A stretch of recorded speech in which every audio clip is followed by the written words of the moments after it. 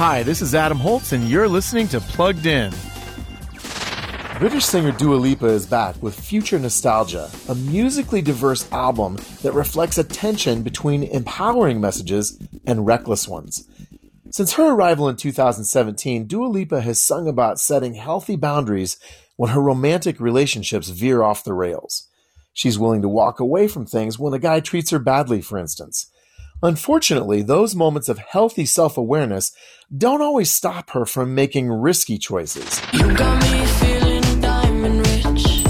Nothing on this planet compares to it. A big part of Dua Lipa's approach to romance has to do with indulging the physical aspects of her relationships as well. And that's a message parents of potential fans definitely need to be aware of. For more on this album, visit PluggedIn.com. I'm Adam Holtz for Focus on the Family's Plugged In.